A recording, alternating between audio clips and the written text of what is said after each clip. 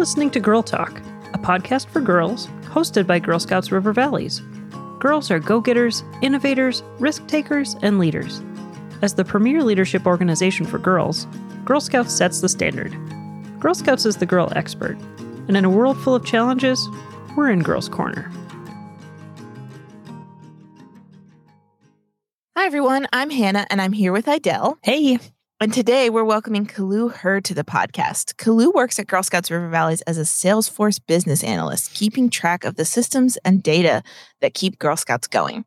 Today, she's joining us to talk about Hmong shamanism. Shamanism is a practice that focuses on health and balance in the body and soul, and helping and healing individuals, families, and communities. We're excited to hear about Kalu's experience and how she's starting her own path to become a shaman. Kalu, welcome to Girl Talk. So excited to be here today. We're really excited you're here too. We're excited to talk to you and hear what you've got to say. So for this episode, like we said, we're really excited to hear about Kalu's specific experience. So this is something that we kind of intro a lot of our experience episodes with. We really like episodes like this because it kind of, not only do we get to have a great conversation about someone's experience, but it also models to girls and their friends and families how you can have these conversations. So in this case, we're speaking from our own experience and we're really focusing on Kalu's specific journey. So we're excited to hear about your journey with Hmong shamanism, at least so far, because you're getting started. So that's kind of exciting too. Thanks for that, Hannah. It's. I think when Idel invited me, I was hoping to not be in the hot seat to know everything about shamanism, but thank you for framing it that way, because these will be my experiences and what I know, and I'm excited to share them, and I hope that you can take something away from it today. Yeah, I'm really excited. Excellent. So we'll start with kind of an intro then. So for those of us who might not know a lot about it, can you kind of give us a little introduction into shamanism and its place in Hmong culture and communities? Yeah, definitely. So there's the practice of animism and the practice of shamanism, and both of them kind of intersect really well together. Hmong people have always had this belief, and this is the animism part speaking, the belief that all living things have a soul and that you have to respect it wherever you go, whenever you're in nature, whenever you're out fishing, whenever, you are out walking about, that you respect all things. And then where shamanism comes is that it is the practice of healing and protecting family and community members. And so sometimes when, from my experience and stories that I've heard, if you're walking in nature and you happen to bump into a spiritual soul out in nature, your soul might get hung up around that area. And so what a shaman can do is call your soul back. And so they kind of intersect in that way, where a shaman is able to help bring your soul back into your body, provide balance to your body, and heal you from potential illnesses that might be kind of unknown to the physical science world. That's really interesting. Yeah. And I think something maybe new that some of our viewers haven't really heard about. Or viewers, listeners, something new that our listeners haven't heard about before. And one other thing about shamanism is that for shamans, there are many duties that they have. And so a shaman may have a specific skill set and just healing, or they may couple it with blessing. So their expertise is in blessing. Some exorcises demons, similar to a Catholic priest, knowing how to exorcise evil demons. They also do cleansing, and there can even be some mediums who are shamans. And so there's a variety of things that shamans can have specific skill sets on, or duties as a shaman for a clan and a family. A lot of the time, shaman, the most common one is having this role as a shaman passed down from family to family through lineage, I guess you can say. And so it's passed from generation to generation, and a family member is chosen to become a shaman. That's the most common way to become a shaman. But nowadays, that's kind of changed and evolved a bit, where there are individuals who grow into learning about shaman and they choose to be a shaman. There are folks who are chosen by spirits to become shamans, and then some people are just born to be shamans. And so there are different ways that shamans and the practice of shaman has evolved through time. So when you're chosen by maybe your family, does somebody in your family know, how do they choose you as opposed to sort of feeling more of a calling for it? Yeah. So specifically, if I this is just an example, and I didn't want to use names while I was giving examples. If my grandpa was a shaman, he would be able to speak to the spirits in the spirit world, and he would be able to see and talk to spirits about who would be next in line to be a shaman. Mhm. Sometimes they might not know right away, and so it might show up in different ways, where a child might be really sick and doctors won't know what the diagnosis is. And so what Hmong families and Hmong communities would do is bring in a shaman to see what is going on. And during that time, you get the child may be identified as someone who is the carrier of the next person in line to be a shaman. Sometimes a family member might not be chosen until they are of age, when they are adults, because it does take discipline to become a shaman. You can't just wake up one day and say, "Hey, I'm a shaman." Yeah. Although sometimes it does happen, but you're still very human. You're not, because you're a shaman doesn't mean you're invincible to things like COVID or, to bad things. It just means that you have a responsibility now, and that you have to be disciplined enough to carry on that role to help and heal people. It's been your experience. So how did you sort of find out that you were going to begin your journey? Yeah. So I will try to start from kind of the beginning, but not go into the weeds too much. I grew up in a household that went to church, and so for me, shamanism was kind of a mysterious thing. My parents never really talked about it, and which might have been for a good reason, because we're a minority group, and when you start talking about spirits to friends at school, I mean, it could potentially be outed, as an outcast. And I can talk a little bit about that experience with my kids later. And so growing up, I didn't know about shamanism. I went to church. I did see my dad do some rituals at home while we were going to church, but because we're at the core of the Hmong community, we still believe in animism, because everything has a soul. And so he still did some things to help keep our house protected, but he wasn't a shaman. So when I discovered shamanism, it was around the time when I met my husband, and we dated, we went out, we got married. And during this time, he was telling me that he was kind of in line to be the next shaman. He didn't want to do it. It was just He didn't want to do it. Yeah. And it's a huge responsibility. Yeah. To be a shaman. And it's one that it's a position that's not revered highly enough. And it's one that doesn't come with material wealth. It is a hard and challenging road, but the reward at the end of the day is that you're helping people. And it can be like kind of a full-time job, right? Like it can be a lot. Exactly. Yeah. Right. It's like every weekend you're being called upon to help heal families in the community.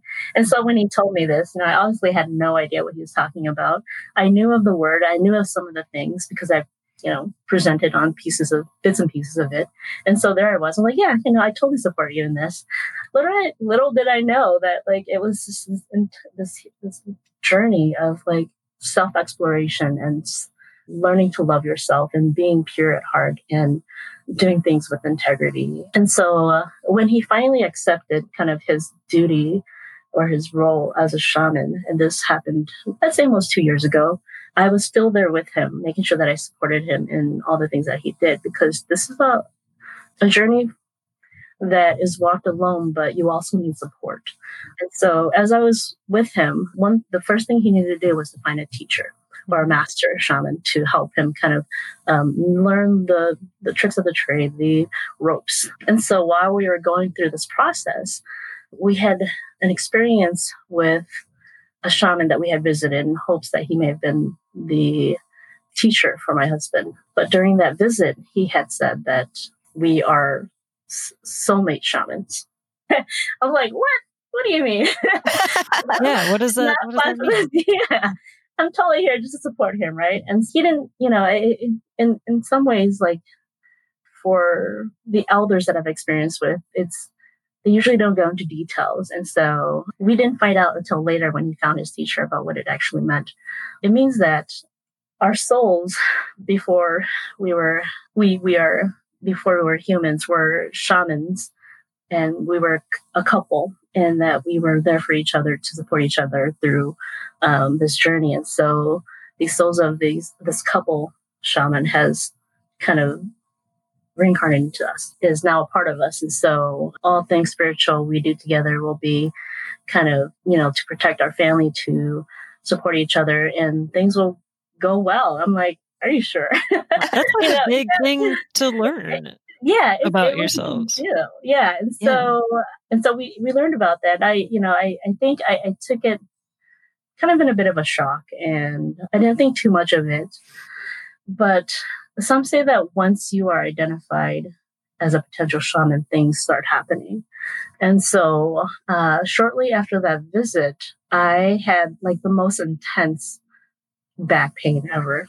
And I have chronic back pain, but this was to the point where like I woke up one morning and I just couldn't get up. Like I was crawling and in pain. And I went to 3 doctors and they're like, oh, you just need PT. And I'm like, but I'm dying here. Like I need something, like I was to the point where like I couldn't take care of myself and my husband had to help me. And the doctors did CT scans and they did x-rays and they found nothing wrong. And, after all of my visits to the doctor, like that was expensive, and I was like, this is not working. Something has to happen. And so during this time, as my husband was still searching for a teacher, and I was taking like meds to ease the pain because that eventually slowly helped, but the pain was still there. My husband finally found a teacher and we went to her and we asked her what's going on. Can we do something about this? And she said that your spiritual door is open and you're not ready. And the timing is just not right. And so I was like, oh, okay. And so she told us what we needed to do. We need to gather a few things, bring it to her. And she had a ritual for us. She helped close my door. She protected me from kind of this pain and the situation that I was in. And I said, I think the question around that for me was, I was in contemplation of, is this really a bad time for me to like not practice or be on my journey? Because the concern there was that if we had 2 people practicing in our family, and again, like the role of a shaman is very heavy. There's a lot of things that come with it. And if we had 2 shamans in the household, I don't think we would get anything done. No, we have 2 kids. We both have jobs. At the time, he was like part-time. And so I said, no, it just makes sense that I kind of close my spiritual door for now and I can revisit it when the time comes. And so she helped kind of move us along in that direction. And a few days later, the pain disappeared, which is like it's so fascinating for me because I've never experienced that sort of health issue before. Like I said, I have a chronic back pain, but not like debilitating like that. Yeah, exactly. And so for her to be able to help us on that route and for me to say, wow, this is it, I have to change the way I think and have to be more disciplined about certain things. And so that's kind of where my journey kind of started and kind of didn't end, but is on hold. And so, yeah, that's where I'm at. Yeah. Did it make sense right away? Like, did you accept it right away that that's what was causing your pain? Like, did you believe her before it went away? Like, I don't know. I'm just going through your mind. I was a bit skeptical. I was like, man, I don't know if this is going to happen, or this is going to work. This has been going on for like 3 weeks and I can get it to go away. But at the same time, like my husband was very invested in the practice of shamanism. And things that I've seen before this experience, I did have an investment in it, but I think I was just kind of in that mindset of, I need this to go away and I need to kind of move on with my life. And so there was a bit of this and that, like I believed in it, but I had my skepticism around it too. A totally different level, right? When it goes from being something you experience in your community to like being on you. Right? Yes, exactly. Yes. And one thing I wanted to also mention was like when she said that like my husband had to go first to take this journey, and then I had to kind of close my door for now. I was almost up in arms about that because I was like, hey, why does he get to go first, right? Like, I want to do it, Yeah. But then I realized that it made so much sense because he has been kind of in this position to really work on himself. And I've learned so much from his journey that I think will help me once I get to that point. And it fell into place correctly. And because I needed to take care of myself and I needed to take care of other things so that our family could keep going, his focus was to make sure that he was able to stand up on his own 2 feet when it came to shamanism. And so I wanted to be there for him. I wouldn't be able to be there for him. I wouldn't be able to support him if both of us were being shamans at the same time. Yeah. Mm-hmm. It must be hard to balance like all the things that everybody has to do, like jobs, family, all of that stuff, on top of having that journey and training and responsibility. Oh, totally. And yeah, totally. Like I mentioned, it's not a role that comes with material wealth, and you do it out of the goodness of your heart. You do it so that people can get better. You do it so that your community is tight knit and that there's love and healing, and that a lot of times you don't get sleep, because. Mm-hmm. But from what I've heard from a few shamans already is that sometimes some of that just doesn't click, and you just do it, and it becomes kind of natural. And if you lose sleep, you'll make up with it in another way. But you get this energy, this source of energy to keep going and keep helping, and it doesn't really tire you out. And so, kind of in my state where I'm not a shaman yet, for me, just thinking about it is very tiring. I mean, I can't imagine being a shaman during the pandemic, and you have 2 kids doing distance learning and you're working through things at work. And then, you have 2 full-time parents. And so there's a lot of stuff going on. But, as a shaman, you're able to work through that and seek for blessings and protection and healing from your own sources of energy and spiritual guides to keep on healing and helping people. You're talking about family too, and generational pieces as well. So beyond your husband, tell us about how shamanism kind of looks in your family and the role it plays. Yeah, I think in general, one thing that I mentioned earlier was like shamans come in to help protect and bless you. They also help, for instance, put up an altar for incoming rookie shamans, apprentices, or you can say that. But my experience specifically with my family, though, it's always good to have a shaman when you're doing a spirit calling or a soul calling. But if you don't have a shaman in the family, or they're not accessible, you usually have a spiritual leader who's able to do the soul calling. And that's when we have someone who may be sick or maybe experiencing, kind of physical unknown health. They would come in and do a blessing and to protect the soul and to bring the soul back to the individual. Within my family in particular, I think one thing that I wanted to also bring up is that talking about shamanism isn't kind of normalized as I was growing up. Because for me personally, I didn't know what shamanism was as a child. I didn't know what questions to ask.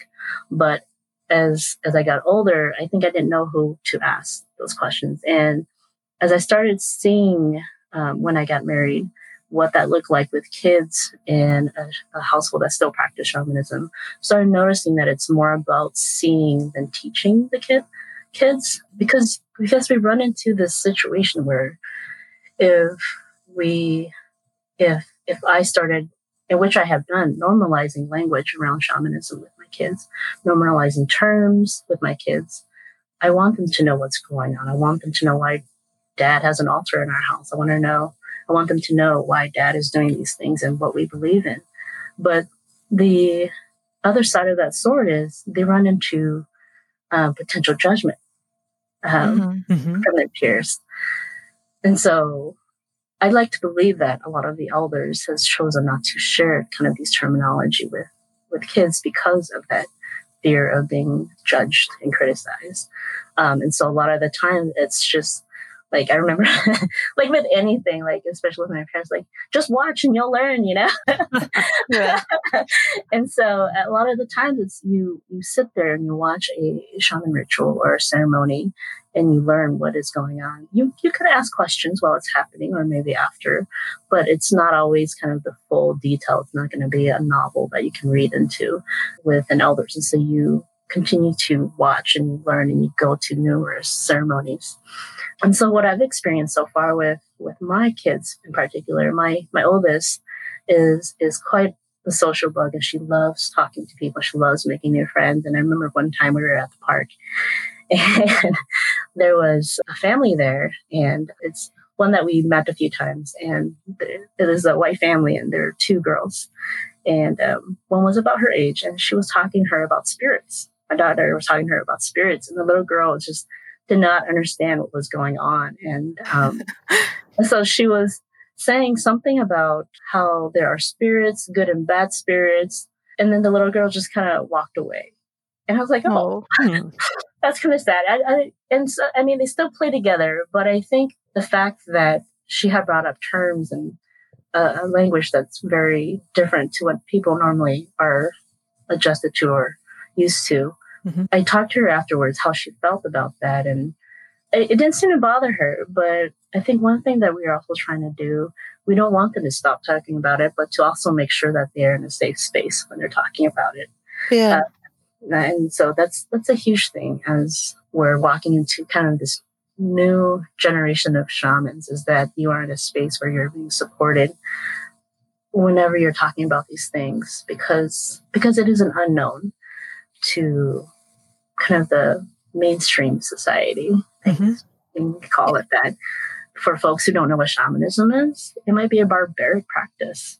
You know, the shamanism is very relevant across different cultures, but it's not seen as a traditional practice of religious healing and spiritual care and loving and light and love. And so, but there are similarities. And so I feel like I'm going off on a tangent here, but no, that was good. I think it's all really relevant too. I mean, like thinking about, surely there are Hmong girls listening who really relate to that experience too, of like, you know, finding the spaces where they can speak about something like this that's personal, that a lot of people don't have experience with. And I'm curious, you know, you were talking a little bit about stereotypes or misconceptions that might exist around shamanism, both like in the Hmong community and outside of it. Can you tell us a little bit about what those are and how we can kind of break those down? Yeah, like I said, growing up, I didn't know much about shamanism. And as I mentioned, I think if someone doesn't know what shamanism is, it might be a barbaric practice. I mean, tell me what you think shamanism is. Like, literally, like, seriously, what do you think shamanism is? You know, from your knowledge of what shamanism is. Yeah, I honestly don't know much. And I know Idell had a conversation with you in advance, but I'm joining the conversation as a sort of in the listener's seat of like not really knowing much about this. Mm-hmm. I don't know. I think the only thing I would really connect it to is like stereotypes, maybe around, you know, American Indian or Native American practices, I guess. Like that's the only thing I can think of that I would have any experience with at all. Mm-hmm. You know, and I was raised pretty agnostically in terms of religion, so not really serious in any kind of direction in terms of religion. So it is also a little bit like, even just from a baseline, a little bit new or different for me to experience someone or a community that has a really strong connection to like a spiritual practice. So even beyond that, there's something kind of like different. I think there's just a lot of stereotypes like in sort of American culture at large about what spirit means. And like, I think there's like a mix of what you were saying, like stereotypes about it being barbaric or like really like not in line with modern values, I guess. But then also stereotypes on the flip side where there's almost like an intense interest from people who don't have the background of like, this sounds really cool and like special and I want to be a part of that because it's different. Do you know what I mean? Like almost, you know, idealizing it from the outsider perspective. This was a great question, Kalu. I'm glad you kind of turned it back on us because I think it's a good thing to talk about. And I did have my conversation with you before our interview, so I learned a little about from that, and I've done a little bit of research. I actually found,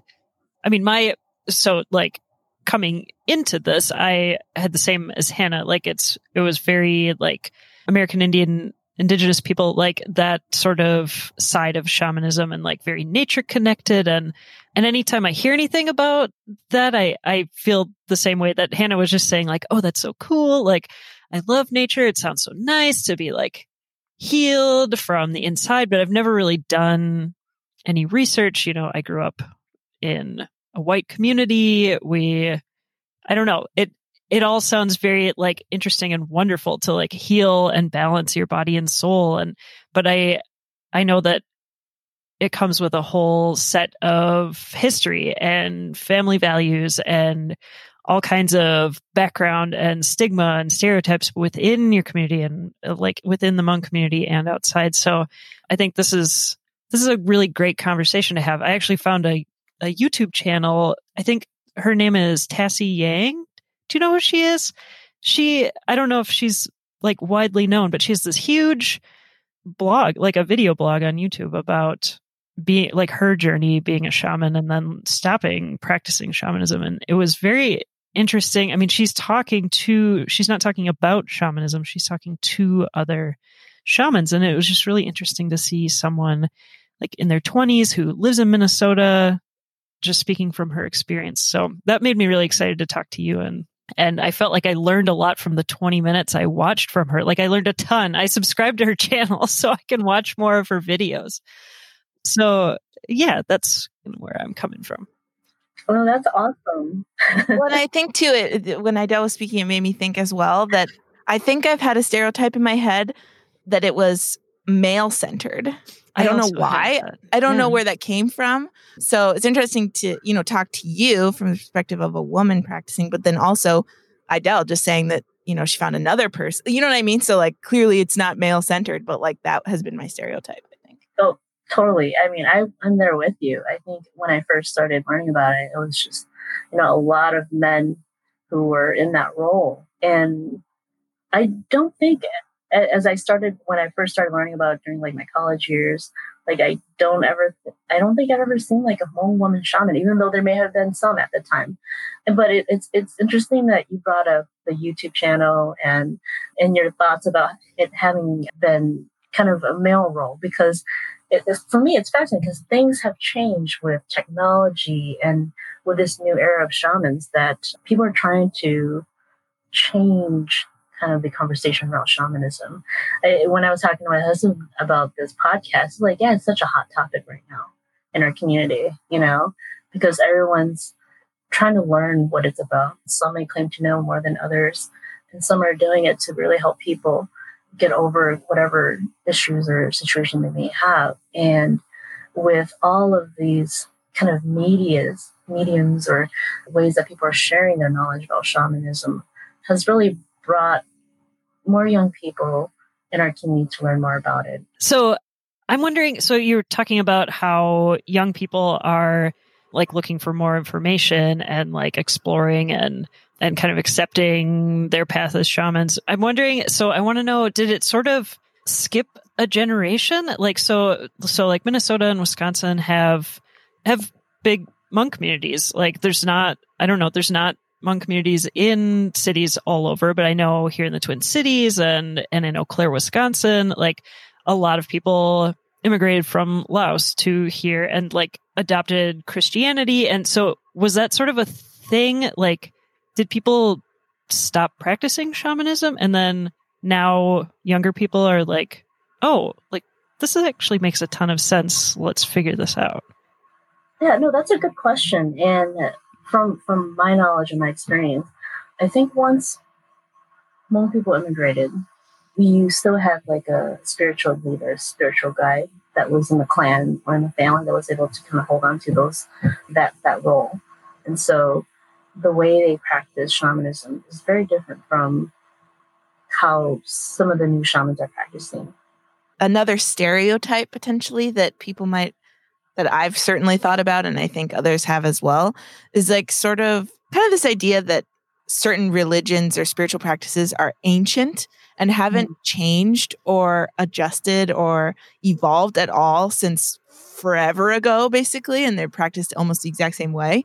And what you're kind of speaking to is that that's not true, right? That these are living spiritual practices. So like things change over time and people adapt. And of course, if you're, moving to a completely new country with a completely different kind of culture, or, generations just grow up with different experiences, different educational background, different technology, different, all of those things, then of course there's going to be kind of some of that evolution. So I like you kind of speaking to that, like this is a sort of continually evolving thing, and not necessarily something that's been done the same way forever.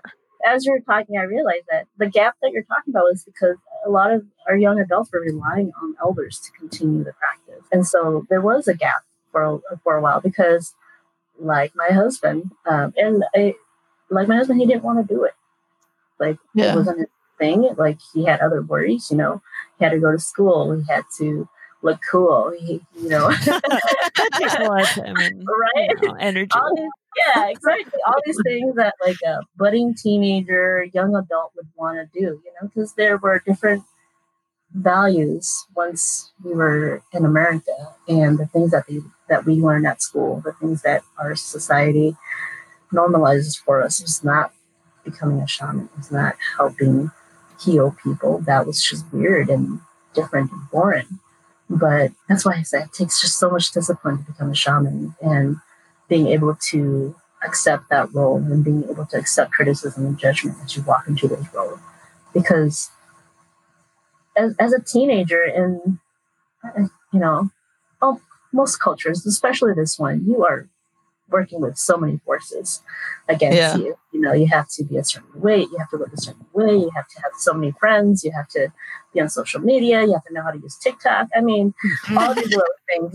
There's so much pressure.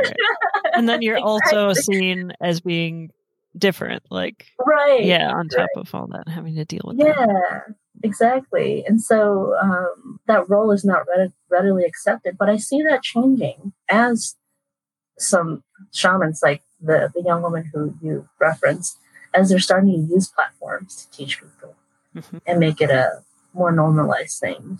And so I see that as a positive, that there are starting to be spaces where we can talk about it and be supportive about it, and not feel like the odd one out. Yeah. I think we're just also in a time where especially young people are wanting to learn more about each other's cultures and feel more connected and feel more global together. It doesn't need to be so separate. Like, I think we're all, and especially like girls and young people are just feeling like they're allowed to be more curious, and there's all these public platforms, and while those public platforms can also do scary things and bad things and make people feel bad about themselves, there's also all this access. We've talked about that in other episodes, where there's a lot of access to what you're looking for, whether you thought you were looking for it or not. And we can all learn about each other and feel that connection and not be so judgmental. Yeah, totally. And to bring it back to kind of that role being held mostly by men, like, one thing that my husband and I have seen so far is the increase of women shamans lately. At least so far with the interactions I've had and the experience I've had, his teacher is a woman. I've seen a lot of Hmong women shamans in my current experience as well, and so I think that's also very hopeful and very encouraging for maybe young girls who may want to do more research on it or learn more about it, because it's not just the male role that has originally been seen that way. That's really great. This is kind of a perfect way to sort of wrap it kind of up, which is that, we're talking about these stereotypes that exist and just like some barriers to learning about it, or just how things have changed. So what would you say to Hmong girls who are experiencing those stereotypes or are interested in it? Kind of what is your sort of advice to them as they're kind of navigating all of these like intercultural pieces? Yeah, definitely. I'd say find a wise person, either it be your parent or your caregiver or your troop leader, to help you find a space that's safe to talk about it, to find a group that can help support you in kind of these things that you're questioning, because that's the best way to learn. A lot of times judgment and criticism comes from things that we don't know, the unknown. And so if you experience it for yourself, you have to make kind of you have to take additional steps to learn and ask more questions. And so it's this constant like journey to learn more. Even to this day, I'm still learning more about this path. You think you know something pretty well, and then you learn something the next day about it. And so I'd say seek out a wise person if you are unsure. I like using that term because at my kids' school, they don't always say seek out your parent, or because a wise person can be a teacher, they can be a caregiver, they can be a grandparent, someone who you trust, someone who loves you, someone who you love back. And then just knowing that shamanism is just, again, one of those things that it's evolving and changing, and that the core of it is that to be a shaman that can heal people, you have to learn to love yourself, and you have to really have discipline to love others and give and heal, because it is time consuming. I bring this up again and again that it is not a role that will bring you material wealth, but it will bring you kind of that spiritual wealth that most people don't really look for. Wow, that's a great kind of takeaway. A nice Really way to good. sort of wrap it up. Yeah. This has been a great conversation, and I think we've learned a lot, and I'm hoping that our listeners will hear this and learn a lot, and maybe do some more research and just kind of learn more about it, so we can kind of stop those stereotypes and learn more about it, especially if you live in Minnesota and Wisconsin, and this is part of your community. Even if you're not in that community, you go to school with people who are Hmong, you live in neighborhoods with people who are Hmong. So like knowing more about this, I think, is really positive. So thank you so much for sharing your experience with us. Totally. This has been fun, and I'm looking forward to listening to it. Yeah, excellent. Me too. I love listening to our episodes. I learned something new, I feel like, every time I listen to any of our episodes, even though I was there. So it's like, oh yeah, I remember that. Yeah, it was really great to talk about this with you, Kalu. And so now I think, since we're kind of wrapping up our conversation, we're going to move into our fun closing segment that we always do. Completely unrelated closing segment. Completely unrelated, fun closing segment. As always, the question is a secret, and Hannah has not heard it, and I just picked it, so I haven't even had time to think about it. All right. So, our would you rather for today: would you rather be an amazing artist but not be able to see any of the art you created, or be an amazing musician but not be able to hear any of the music that you create? It's kind of a deep one. That's tough. Okay, I think I have my answer. I'm always like, ooh, that's tough, but then I'm always the first person to go. I think that I would pick to be an amazing musician who couldn't listen to my music. I think because I'm a visual person, so I think it would be really difficult for me to make something and then not be able to like see it or like experience it for myself visually. So I think being able to create music, that was really cool. It would be cool to share that with people, even if you couldn't hear it yourself, for me. And then since I'm a visual person, I would still be able to see artwork that I make. So you kind of get the best of both worlds. You get, people can enjoy your amazing music, but you get to enjoy your own art. What do you think, Kalu? Do you have your answer? I think I'm trying to find a loophole in this. We're always looking for loopholes. It's my job to shut them down. So I was going to say I would love to be an amazing artist and not be able to see my art, which is fine, because maybe this is another loophole. But I think the idea for me, it's music or art. I think it's always, for me, if I'm able to share what I've created and be able to let it go into kind of the wind, I'm okay with that, as long as it makes the world a better place. One thing that I was kind of teaching my daughter the other day, we were building Legos, and she was she's very protective of her buildings, and we needed some pieces to create new things. Mm-hmm. And so I said, sometimes you have to recreate things and you have to let things go, so that other people can enjoy the art that you've created. What a great Lego lesson. Yeah. And so maybe I didn't find a loophole, but the idea is that I don't hold on to a beautiful creation and that I'd be able to share it with the world no matter what. I love that. What a great answer. Such a good example.